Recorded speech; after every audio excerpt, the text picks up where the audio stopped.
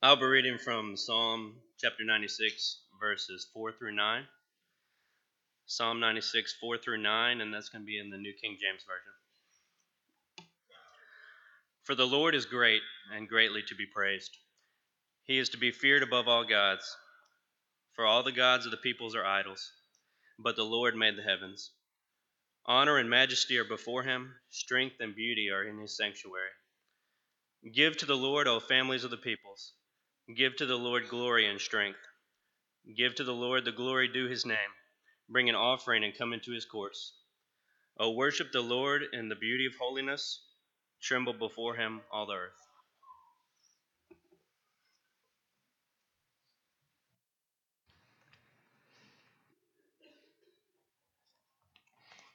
It's good to be with it's good for everybody to be with everybody this morning. It's always an exciting time to come together to worship God. It's an exciting time to come together and be with our brothers and sisters, and it's an exciting time to let God know how much we love Him and how amazed we are by Him.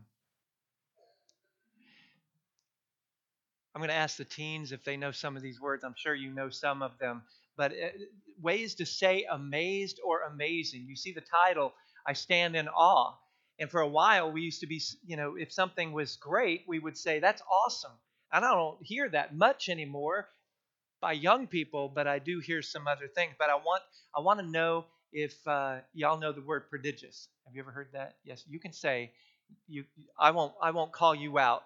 Well, if something is prodigious? Then we understand that it causes amazement, it causes awe, it causes wonder. What about jaw dropping? Have you ever heard that? Yes, jaw dropping. How about this? Slack jawed. Yes, Nolan's saying yes to everything. Good, and I believe him. I do believe him.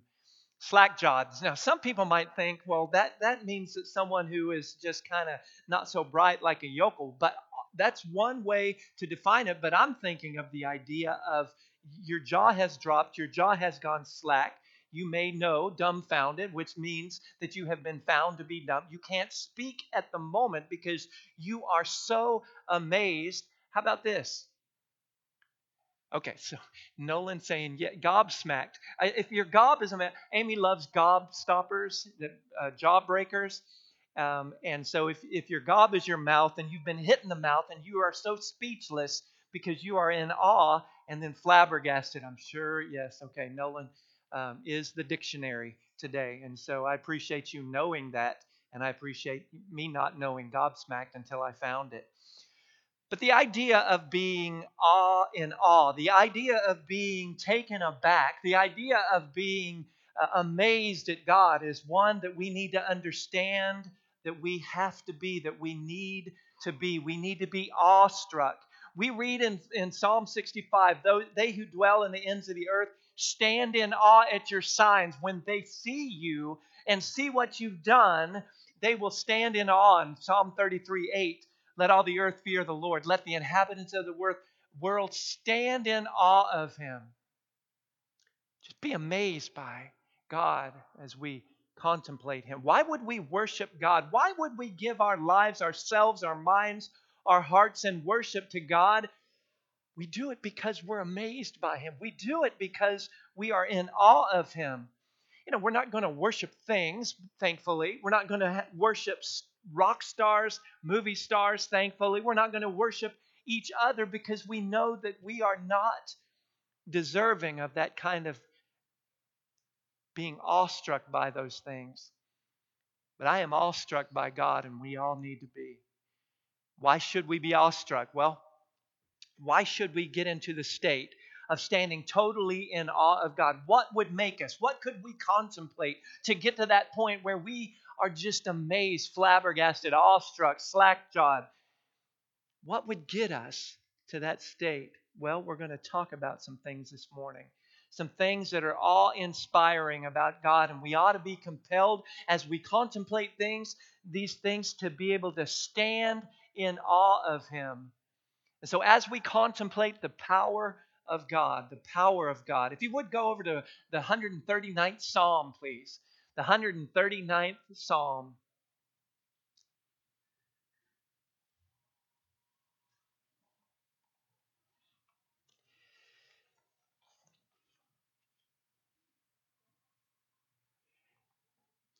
This is a picture of a Soviet Tu-95 bomber.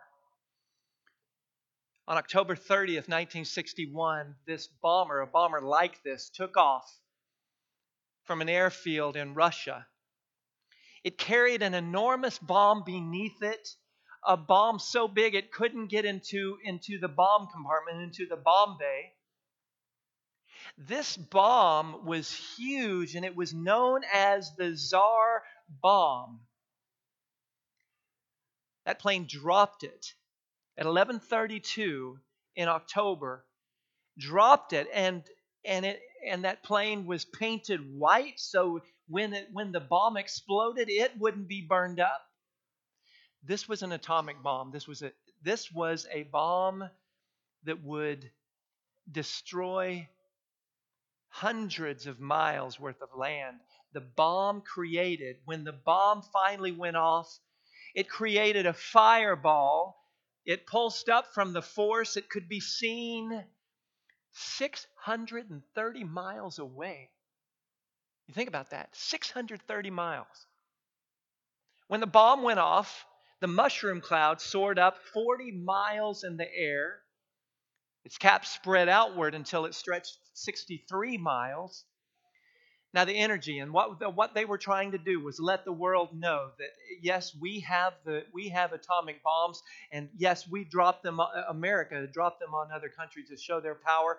Russia their goal was to show that they are the most powerful country, and so they wanted to create a bomb that would unleash unbelievable energy. 57 megatons, 57 million tons of Hiroshima, Nagasaki, World War II. U.S. dropped those bombs. This bomb that went off 1,500 times the strength, 10 times more powerful than every explosion, every bomb that was let off during World War II. And from a distance, it must have been an awe-inspiring thing to watch. The most powerful thing that man has created, to watch it explode and watch it destroy and watch it go up in the sky and out from the bottom, that must have been an awe-inspiring sight.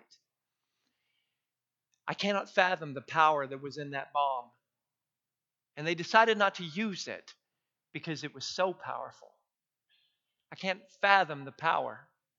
But when we think about God, we can't fathom His power, but we've got to try.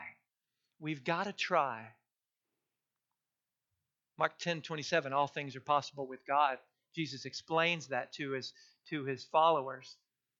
God creates, He determines what is possible. He spoke, He said, "Let it be," and the galaxies became. The galaxies came into it. He spoke the universe into existence. Let there be. Instantly there was. Out of nothing, galaxies. Out of nothing, creation. So we look at creation and we're amazed. We're taken aback. We're flabbergasted. And we give God the credit for that. It took incredible wisdom to make the incredible beauty. The beauty and the magnificence and the intricate detail, not just of nature, but of human bodies as well, the wisdom. And so I had you turn to the 139th Psalm. Let's look at 13 and 14, and then we'll go to another Psalm. But 13 and 14. For you formed my inward parts. You formed these inward parts. You covered me in my mother's womb, and I will praise you, for I am wonderfully made. Marvelous are your works, and that my soul knows very well. Contemplate ourselves from within, how we're made and what we do and how we get along, and the amazing body that God created long before we come out into the world. Go over to the 145th Psalm. 145th Psalm.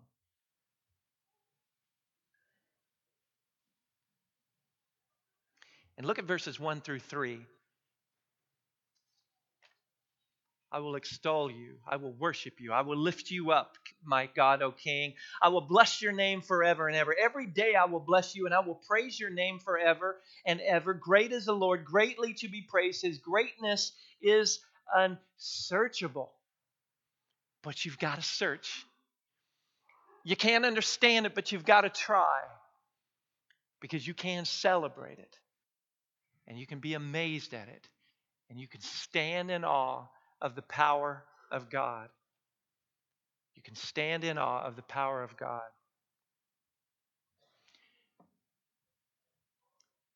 We had the scripture reading a few moments ago. We'll look at this in a few moments as well again, but I want you to remember the words from the 96th Psalm. Give to the Lord the glory due his name. Give it to him. Offer it to him. Bring an offering. Come into his courts. Oh, worship the Lord in the beauty of holiness. Tremble before him. Who? All the earth.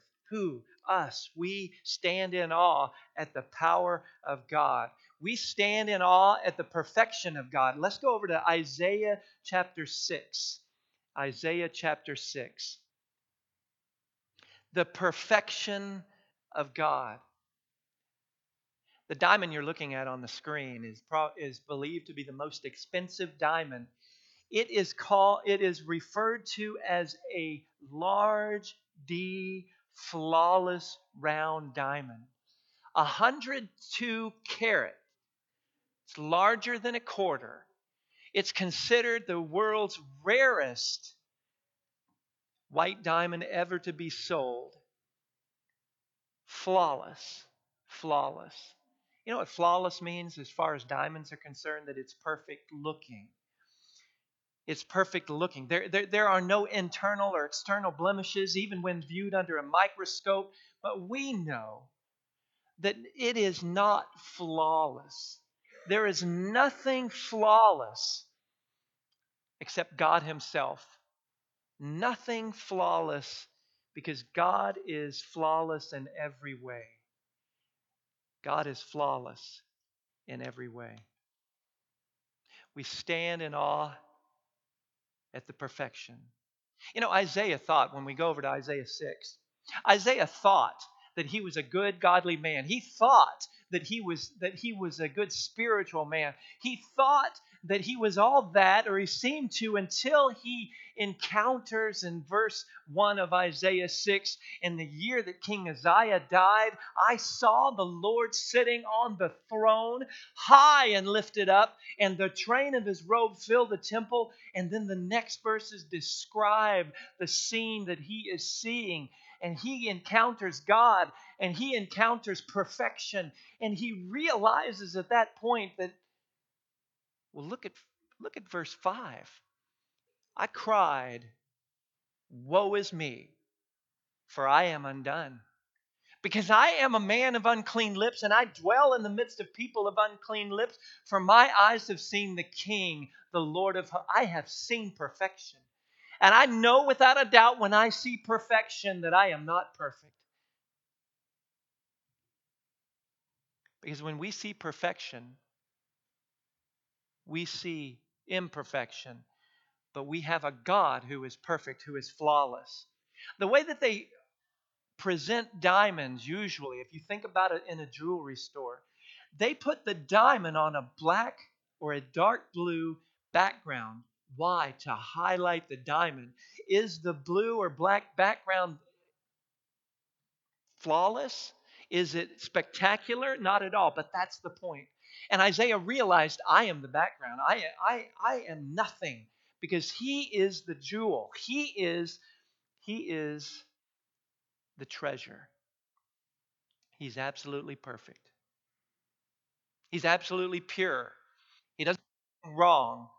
There's no sin in him. There was no sin in his son. It's impossible for him to be tempted. 1 John 4:8, he is love. He is perfect love. He is true in every way. 1 John 1:5, God is light, in him is no darkness at all. He is light. He is perfect. He is flawless. He is a jewel. He is bright. It's impossible for him to lie, we read. He defines truth. He defines righteousness. He defines life itself. He doesn't make mistakes. He's not confined by time. He's all powerful, and none of his promises have ever failed. Can we not contemplate that? And can we contemplate that and not worship God, his perfection, his power? Can we think about that and not stand in awe, amazed, flabbergasted? Can we think about the patience of God and not get excited? Go over to 2 Peter 3, 8 through 9. The patience of God.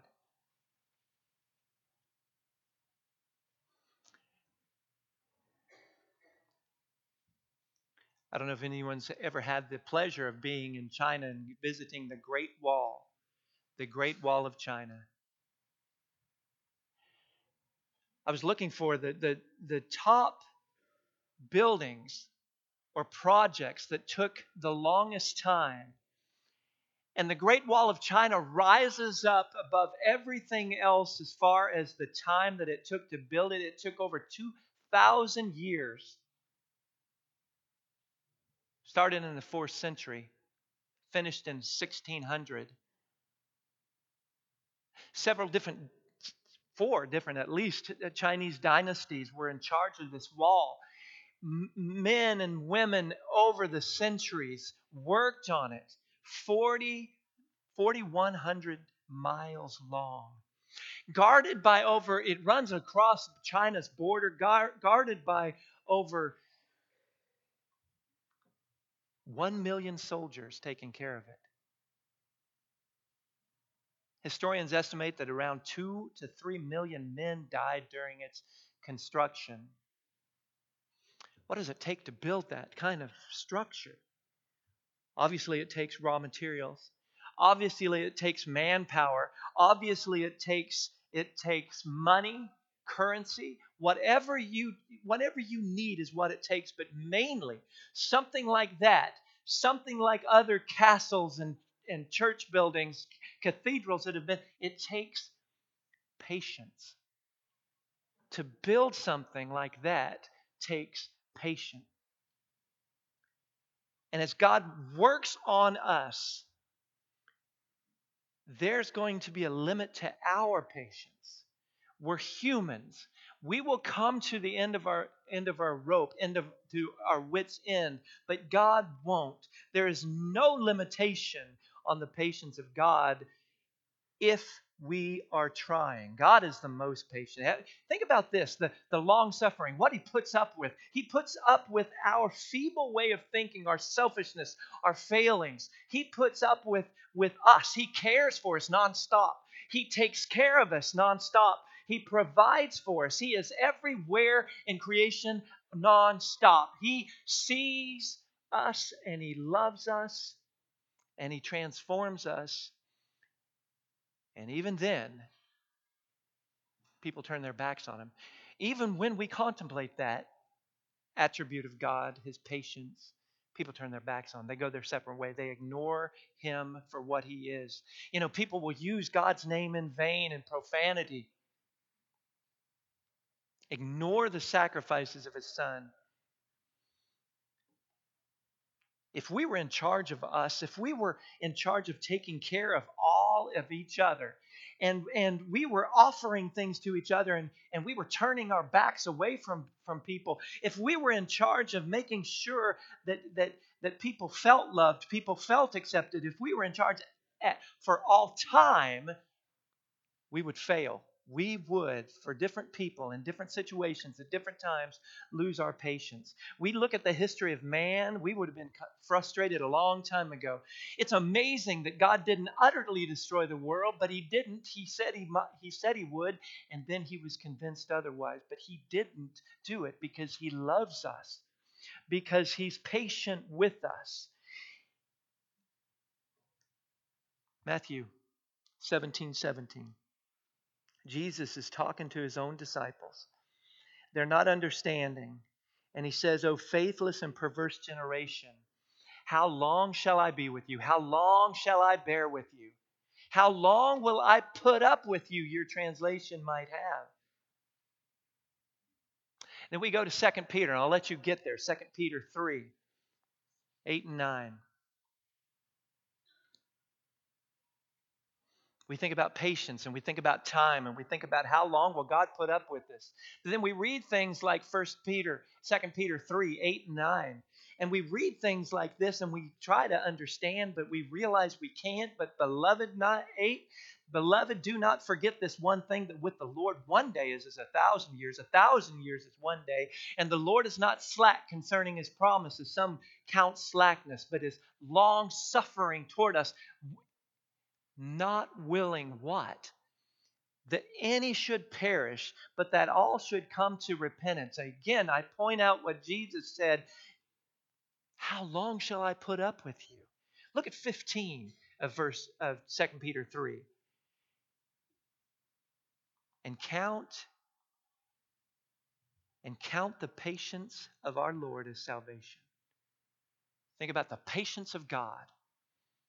If he weren't patient, we wouldn't go to heaven. If he weren't patient, we would get what we deserve. If he weren't patient, we would for eternity be suffer for eternity. If he weren't patient, he is our salvation, his long suffering. How can we not serve such a God with all our heart? And finally, we're going to look at the proportion of God's love. We contemplate the proportion of his love. How far does it go? How far will it not go? When does it stop? Well, it doesn't. These pictures were taken by Voyager 1 and Voyager 2. They're spacecrafts.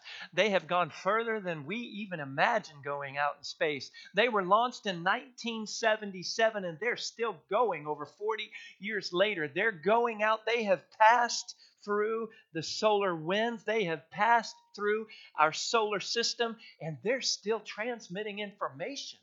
1977. They are farther than anyone expected, 13 billion miles from Earth.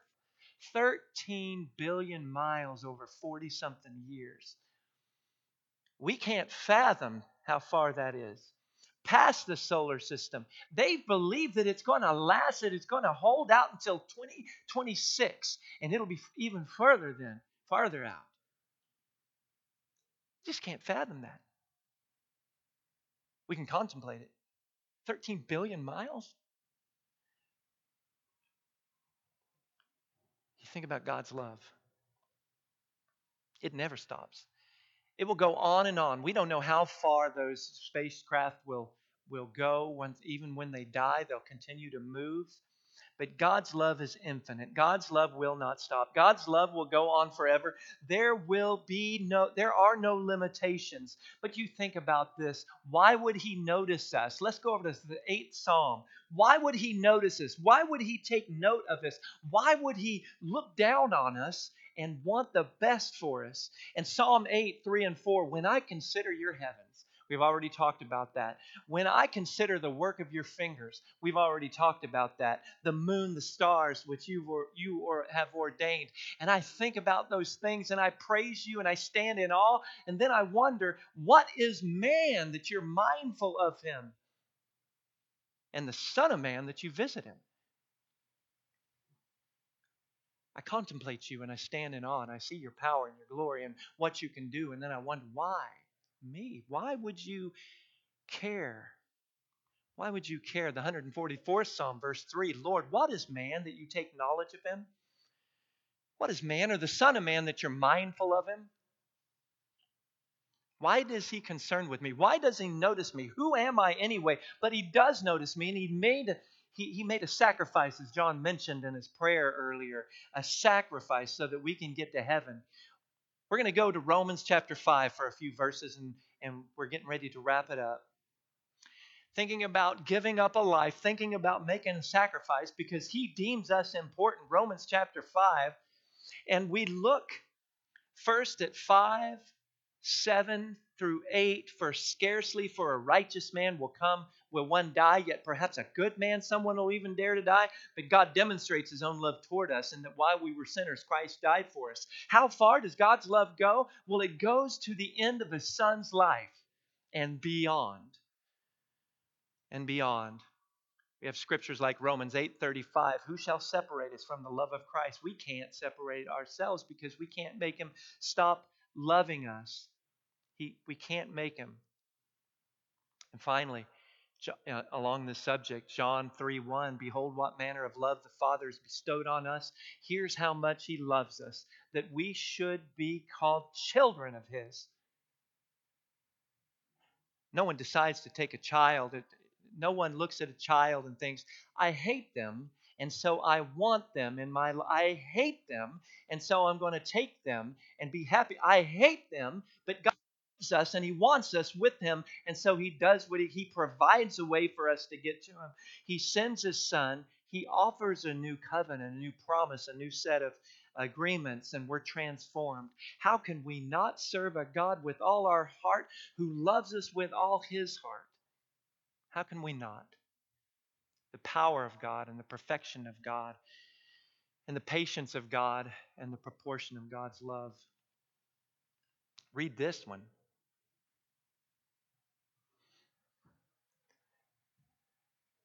Varstaya for? That's a question. How do you answer that? When we lived in Holland and I was taking Dutch classes, our teacher spent a whole class talking about this idea. Varstaya for?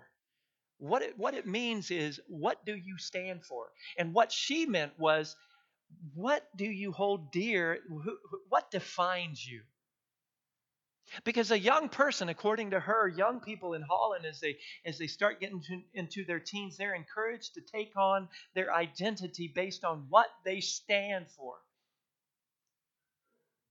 And then you've got to be able to present, as you get older, present your stance on what you stand for. Why do you stand for it? And try to convince other people to stand for it as well. But you answer that question this morning. What do you stand for? Hopefully you stand in awe of God. Hopefully you're willing to worship him because you stand up for him and you stand up because of him. Hopefully you think about what God is and how he is and what he's done and what he can do, and you stand in awe. Try to grasp and comprehend the nature of God, and you will stand in awe. You contemplate what he's done for us and what he's doing and what he will do, and you will stand in awe. And what should our response be when we contemplate and when we try to understand the very concept of a God who loves us, puts up with this, is all powerful, and who is patient toward us? We will stand, and we will stand in awe. And we will give to the Lord the glory due his name. And we will worship the Lord in splendor. And we will worship the Lord. We will worship the Lord because he is holy. What do you stand for? Do you stand in awe of God? Is he your God today? If you're a Christian and you haven't been standing in awe, you've just been living your life in a ho-hum way, you've just been moving through life without contemplating God, without being in awe. You used to be, but you're not anymore for various reasons. Take care of those problems and be in awe of God's forgiveness.